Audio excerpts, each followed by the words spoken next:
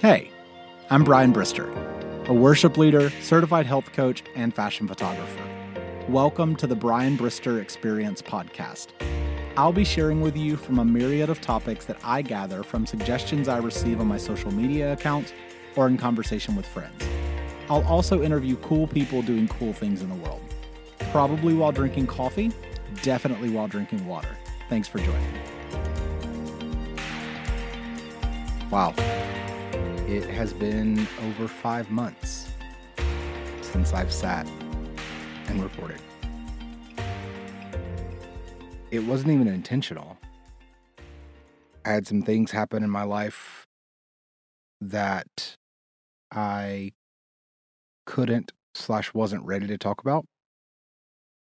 And I had a lot of family things going on. I experienced severe anxiety and panic attacks for the first time in my life. And I didn't feel that I could add value to your life in that time. I continued to post on social media, continued to show up in that way. I just couldn't sit here and talk. I'm still not at a point that I necessarily want to talk about all the things that happened. At some point, maybe I will. But I discovered the reason that God had moved to Nashville in October of 2022. It is currently February of 2023, and I finally feel like I can share that with you. I've shared it with my family, with a couple of my close friends, and with a few random individuals if it came up in conversation. But now it's time to share it with you. Some of my biggest supporters outside of my family. I'm nervous, I'm not going to lie, and I know that with recording this podcast and putting it out there, it somehow makes it more real to me.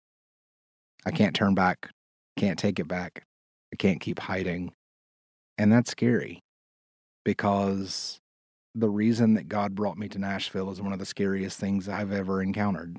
I absolutely told him he had the wrong guy when I figured out the reason. But I also knew with an unspeakable peace, beyond the shadow of a doubt, that it was my next step. So, let's recap. For those of you who already know the beginning of this story, you can skip if you want to, or you can just listen along so that you have the full story. Because let me tell you, it's kind of crazy how we got to where we are now. So, June of 2021, I am sitting in my apartment in Los Angeles, California, and God said, go to Nashville. I busted out laughing and said, I don't want to do that. He said, trust me, go to Nashville. So I thought about it, and I was like, I have some friends in Nashville. It's a cool city. Yeah, I'll get an Airbnb in Nashville for a month. I'll put my stuff in storage. I'll come back to LA, and I'll find a new apartment, and we'll keep going. God said, take your stuff and go to Nashville. So 10 days later, I loaded up a U-Haul and moved to Nashville, Tennessee. I arrived in Nashville June 23rd of 2021 with no idea why I was here. I didn't want to be here. It's not a city I wanted to live in. They have winter. I love California. I love Los Angeles. Legitimately the greatest place I've ever lived on planet Earth. And that's saying a lot because I've lived in a lot of cool places. But LA has been my favorite. So leaving was really hard, but I knew that it's what God was calling me to. I arrived on a Wednesday. Thursday morning, I was in my Airbnb praying and journaling, thinking about what was next, making a list of churches, well, starting to make a list of churches to visit, and God said, go to the Belonging. Now, I knew of the Belonging. I'd visited several times over a period of years visiting Nashville, loved the pastors, loved the worship, loved the word, loved what they were doing, had many friends who went to that church, but also knew that it wasn't a place that I would be able to be a part of the worship team at any point in the foreseeable future. That's a whole different conversation for another day, but I knew that going in. So I said, God, I don't want to go to the Belonging. And he said, go to the Belonging. There are things I want to teach you. I said, why would you make it so abundantly clear for years of my life that I was created to be a worship leader and to lead your people into your presence, and then send me to a church where there's a 0% chance of me leading worship. And he said, are you more concerned about leading worship on a stage or becoming every facet of the person I created you to be? Yeah, God gets super direct with me when I'm being fussy. So I was like, well, when you put it like that. So I went to the belonging. I've never even visited another church in Nashville. I've only gone to the belonging. That's it. Because every time I visited Nashville before living here, I went to the belonging because that's where my friends went. And since I've lived here, I've only ever gone to the belonging. I sat in those seats and I worshiped week after week, month after month, with no understanding of why I was here. I wanted to serve in some capacity. I've always served in church, and I believe that it's an integral part of being a part of the community of that church. So I wanted to serve. So I joined the photo team. It's been amazing. The people are incredible. I love taking photos. I love taking photos of church services, of what God is doing, so that that can be shown to the world. But I still didn't know why I was here. And I saw Christian artists lead worship every Sunday. Natalie Grant, Carrie Job, Cody Carnes, Danny Goki, Mia Fields, Hope Darst, the list goes on, leading worship on a platform in Nashville. In March of 2022, I was sitting on my balcony, miserable of the fact that I am still in Nashville, having just gone through a terrible winter. It's one of the first beautiful days of spring. And I still don't know why I'm in Nashville. And I said, God, can I leave? And he said, no. I said, then what am I doing here? He said, wait, you'll see. So I continued to wait. At the end of March, a dear friend of mine sent me a screenshot of an announcement and said, are you doing this? And I said, I didn't even know that was happening. And it was an announcement that Maverick City Music was holding auditions for their choir. My first thought was, I am absolutely not doing that. And then the more that I thought about it, the more that I realized that I was going to go, because since the pandemic had begun, I had spent a lot of time learning, one, what it looked like to be a worship leader without a platform, and two, continuing to grow in the fact of understanding that my calling has nothing to do with what other people say or think or believe, or whether or not I currently have a platform. The fact that God has called me to be a worship leader is a calling that He placed on my life, and no one else gets to determine that. So in my mind, I thought, I'm going to go audition for MAV. They're not going to pick me. And when they don't pick me, it won't defeat me. And that will prove that I finally believe it, that I have finally done the work, and it is settled in my heart that this is my calling no matter what other people think. Because when they don't pick me, it won't change what I believe. And then, if you've been following me for any amount of time, you know that they picked me. And I joined Maverick City Gospel Choir. And I went on tour with Mav and with Kirk Franklin. And it's amazing. And I'm still a part of Mav, and we're still doing things. But that led to the next step, which was I joined a group of worshipers and have been leading worship outside of the church. I've never once led worship in a church with Mav. And that's been interesting because previously I've only led worship in church. And currently I'm only leading worship outside of church. So that's been interesting. In October of 2022, Mav was asked to perform at the Dove Awards. We were also nominated for a number of Dove Awards.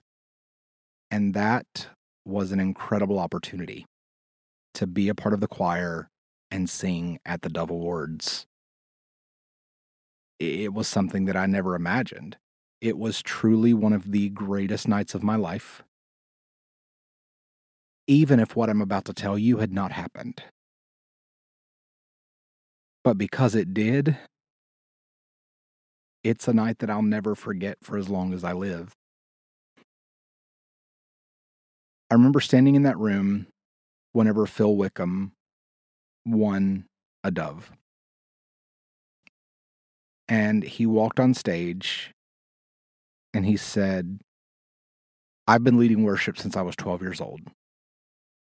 And I immediately thought, I've been leading worship since I was 12 years old.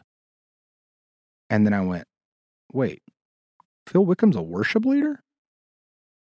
Phil Wickham's a Christian artist. Oh, Phil Wickham's a worship leader. Don't get me wrong. I understand how trivial that distinguishing is, but it was big in my head.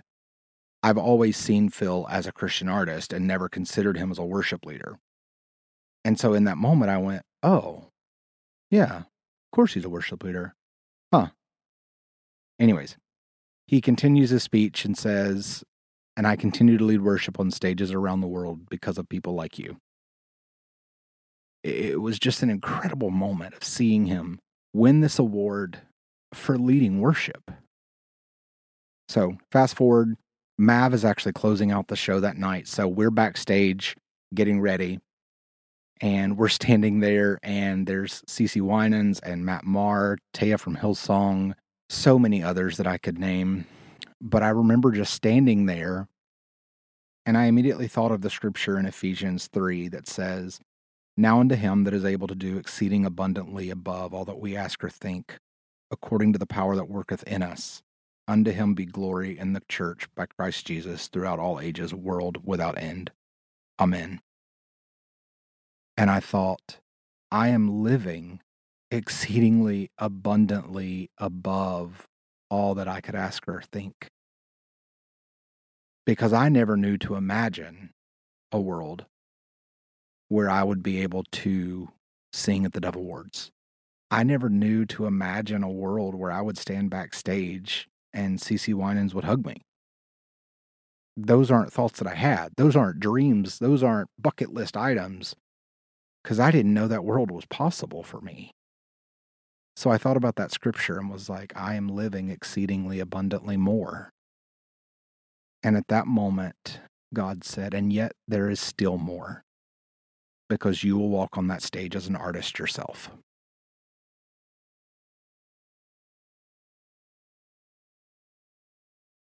And I panicked. Not even gonna lie. Scared the crap out of me. What? No, absolutely not. Do you know me, God? I'm just a worship leader. I just sing at church. And then it hit me. He brought me to Nashville to go to the Belonging so that every week I am led in worship by Christian artists. And then I join Mav, where I lead worship only outside of the church, to be asked to sing at the Dove Awards, where I hear Phil Wickham say that he's been leading worship from the age of 12, same as me.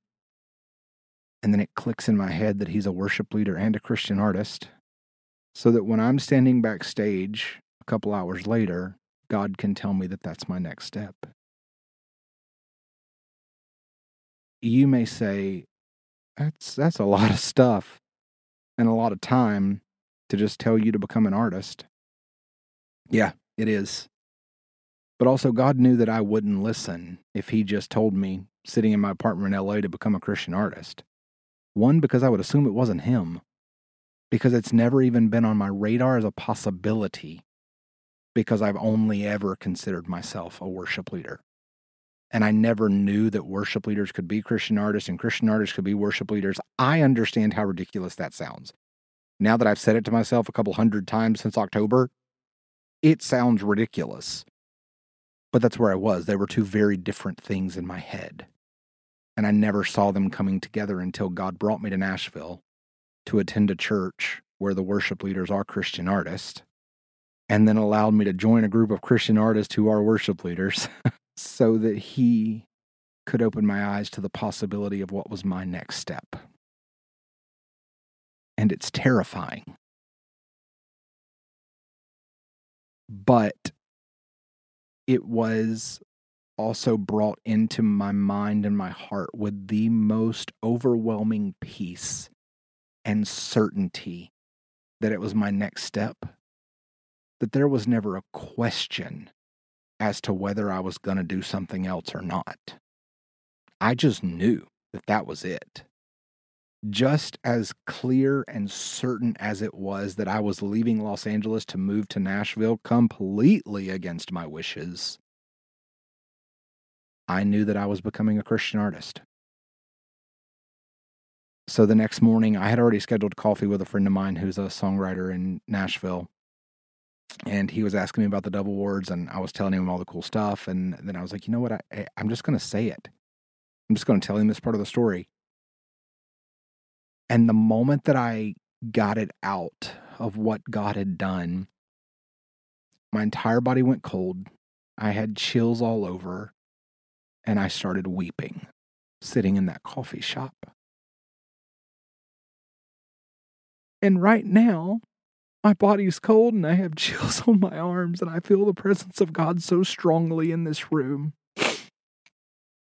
because I know that this is what I'm about to do.